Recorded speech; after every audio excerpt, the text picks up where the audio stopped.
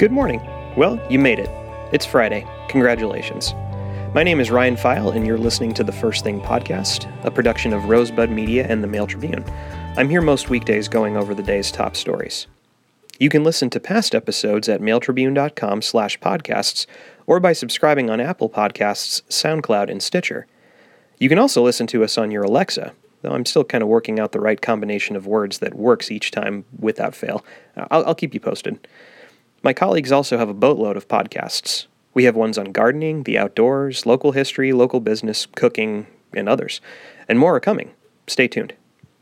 Anyway, let's get to the day's headlines. It's Friday, August 10th, 2018. First up, owing to an eagle-eyed landowner, a Sam's Valley woman and her 2 children have been found alive. On Thursday afternoon, Jackson County Sheriff's deputies and search and rescue found Tanda Christensen, 28, and her 6- and 7-year-old daughters hiding in a brushy area along Sam's Creek, some 2 miles away from the Sam's Valley residence they'd left 2 days ago without shoes, money, or a phone.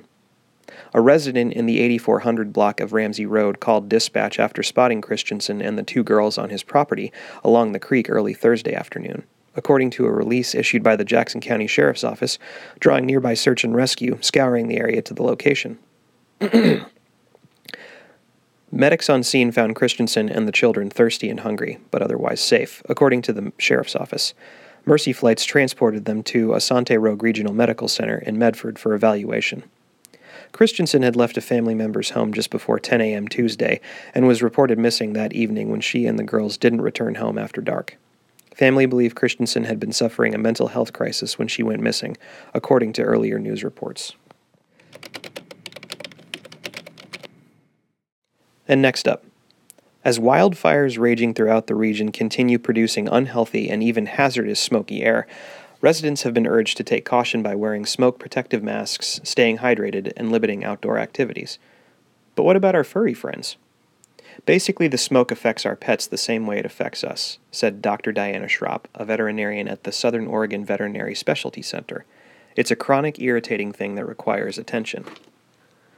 Schropp said that, just as with humans, very young or very old animals are more susceptible to the negative effects of smoke, as are pets with certain medical conditions, such as lung or heart problems. The rule of thumb is to think about how you'd treat a small child or elderly person who maybe can't make those decisions themselves, and give that same amount of care to pets, she said. They can be affected more suddenly and severely.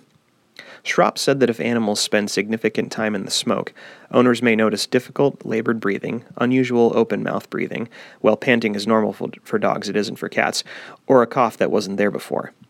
The American Veterinary Medical Foundation says symptoms of smoke irritation in animals include disorientation or stumbling, reduced appetite or thirst, fatigue, and nasal discharge. So, Schropp said, the best way to care for pets is to limit their time outside.